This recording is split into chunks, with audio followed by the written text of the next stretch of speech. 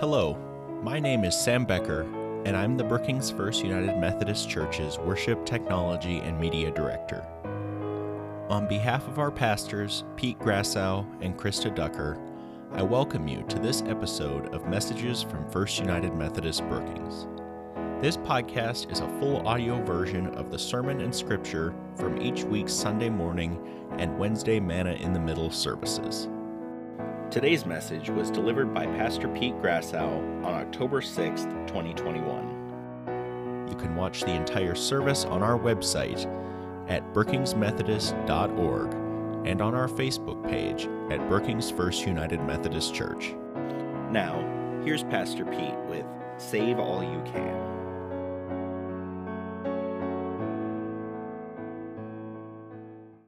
My name is Pastor Pete. I grew up as a Methodist, starting out in a tiny little Methodist church in a city of Cape Town, which is at the southern tip of Africa.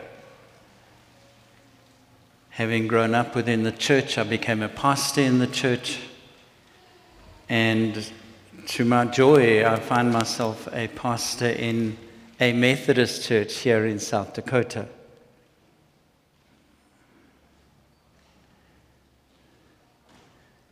Tonight, I'd like to speak a little bit about the founder of the Methodist movement, the one who originated the movement. Anyone here want a guess at what his name is? Whose picture's on the screen? And don't say some old dude. Anyone willing to risk it? John Wesley, you're right. John Wesley, who founded a revival movement within the Church of England in the 1700s. John Wesley, who had no intention of starting a new church, he just wanted revival in the church that he was in, and found himself mostly preaching to the common people, the ordinary people of England, at a time where they were really, really poor. The people he preached to were the kind of people who felt so insignificant that they'd literally work their week, and in those days it was a 6-day working week. So you'd work from Monday to Saturday. You get paid your wages on Saturday afternoon. Because your week had been so awful, you then go to the pub and use your wages to drink yourself silly on Saturday night. And you'd spend Sunday sleeping to recover that you could go back to work on Monday. Often the story of a wife waiting outside the pub in the hope of catching her husband before he went into the pub, that she could have some money to get the family through the coming week. And John Wesley said to these people, there is another way to live.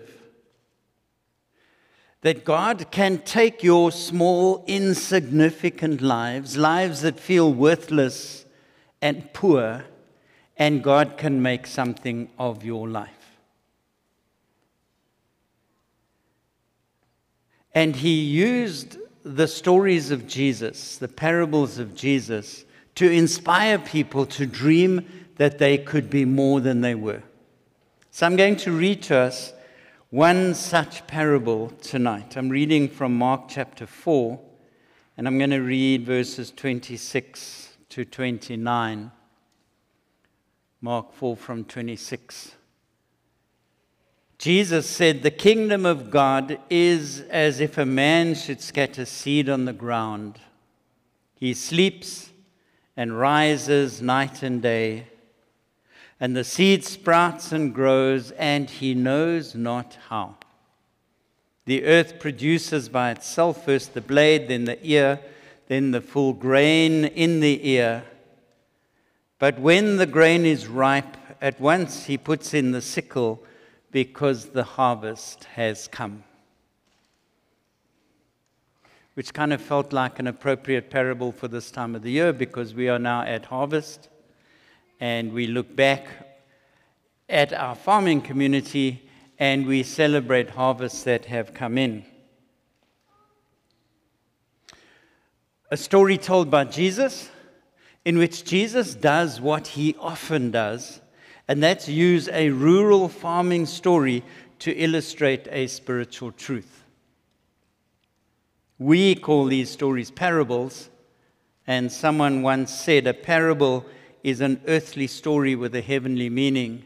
I actually would rather turn it on its head and say a parable is a heavenly story that gives meaning to our earthly lives. But the basic point to this story that Jesus has told is that when you plant a seed in the ground, remarkably, it grows. Most of the time, farmers and gardeners take this for granted. You put your seed in, you wait for it to arrive, and it arrives because it takes place under the watchful eye of the Creator who created heaven and earth. Now, certainly this story was really important for the followers of Jesus in the first century. That early band of people who continued to follow Jesus after his death and his resurrection, who were persecuted by the Romans, and often had moments where they wondered if this little band of Jesus followers would ever flourish, where they probably felt like a little seed that had been planted and wondered whether they would survive. And amazingly, from that first seed that was planted, we have a Christian church that has grown harvest right around the world. Every country in the world have Christians from that initial seed that was planted in the Middle East. Those who heard John Wesley preach this parable experienced a similar thing. From a small group of people who first heard Wesley in England, a message spread across to America, a message spread to Africa, to Asia, to Europe, and this Methodist movement has grown around the world, and today the Methodist movement is counted at about 40 million Methodists. So those who are in confirmation class, you are being welcomed into a 40 million strong movement. Let me be clear, not 40 million United Methodists, because the Methodist Church comes in a number of different shapes and sizes, number of different names in different parts of the world. But this Methodist movement from an initial seed has flourished and has grown worldwide. But there's more to this Methodist story. There's more to just a small beginning and a flourishing church. John Wesley told his followers that their faith was more than just offering their lives to Jesus. John Wesley said to them, your faith is also about the way you live your lives. And he challenged them to think about the way they used their money. John Wesley said, I invite you to think before you go to the pub and spend all your money on Saturday afternoon. One of his famous sermons had these 3 points. Point number 1 was gain all you can. Point number 2, save all you can. And point number 3, give all you can. And that is what we're preaching over 3 weeks. If you do not know already, there is a booklet at the information desk that kind of spells it out in some more depth. But this is a Methodist mantra. This is part of who we are as Methodist people. We have been challenged to think about the way we use our money and what we do with our money. I'm going to pause at the second one this week. Save all you can. Wesley, who spoke to his early followers and said to them, don't spend everything you get at the end of the week. If you can manage to save something, you can change your life. And to help them do that, he set up a saving society at every single church. He appointed a treasurer, and when people came to church on Sunday, they would give the treasurer a penny a week. which might not sound like a lot, but literally became a seed that got planted.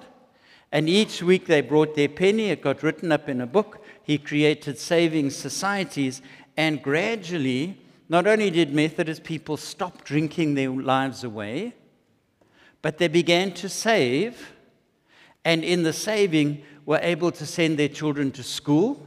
And as their children grew up with education, so the whole family improved their lot in life.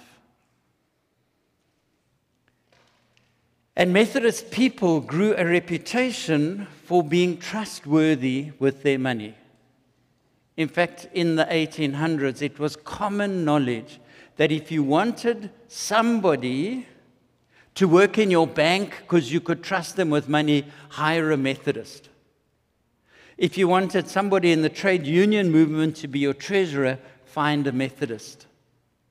Or if you wanted a business person who would not cheat you out of your money, find a Methodist. Because the Methodists had learned that their money was open before God, and they were trustworthy people. And I wonder if there's a challenge for us in this about the way you and I use and live with our money. I wonder if it's common knowledge in town today when you're hiring somebody, if somebody says, hire a Methodist because you can trust them with money.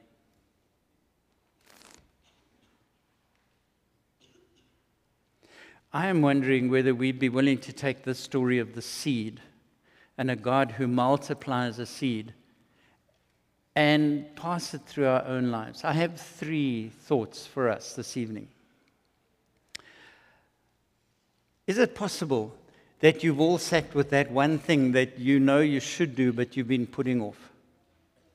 That thing that you come back to, but you don't actually want to do it because it takes effort. And maybe tonight, the idea that one small step can begin a bigger journey in your life. Maybe tonight's the moment that you say, I'm going to take that first step. I'll plant that first seed to that dream that I have and see how God can flourish it. Don't keep putting it off. Have that moment where you say, I'm going to do it. Ella, to that, perhaps you might want to think of trying to save something. I know it's really hard when you're parents because your children just keep spending your money. But maybe instead of spending everything on Black Friday this year, maybe you'll put something away instead and see what God can do with that seed that you plant. We live in an incredibly consumerist society where the invitation is to spend everything we get. How about for a moment that we reach back into our Methodist roots and we choose to put away something each month so that God can prosper us? And then my final thought, have you ever thought of pledging to the life of this church? Planting a seed to see what God might do in the life of this church.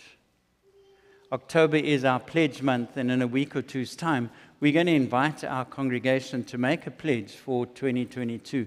Maybe you'd like to begin to think about that now and ask yourself, what could I offer that I can be part of God's prospering? So let me close out with a quote from John Wesley. John Wesley, who says, "Get all you can without hunting your soul, your body, or your neighbor. Save all you can, cutting off every needless expense. And give all you can, be glad to give, and ready to distribute." We'll come back to it again next week. We'll talk a bit about the giving. But I am convinced that God prospers us when we learn to plant those seeds. Thank you for listening to today's message from First United Methodist Brookings. To get every message delivered to you, subscribe to this podcast for free and leave us a review wherever you get yours. And be sure to watch for new podcasts from us launching in the coming months. You can always find more information about our services and outreach on our website at brookingsmethodist.org and on our Facebook page, Brookings First United Methodist Church. On behalf of the pastors of Brookings First United Methodist Church, thank you for listening and see you next time. This podcast was produced by Sam Becker on behalf of First United Methodist Church in Brookings, South Dakota. Intro and outro music was performed by our praise team under CCLI license number 936719, Streaming Plus license number 21039161. Visit brookingsmethodist.org for more information.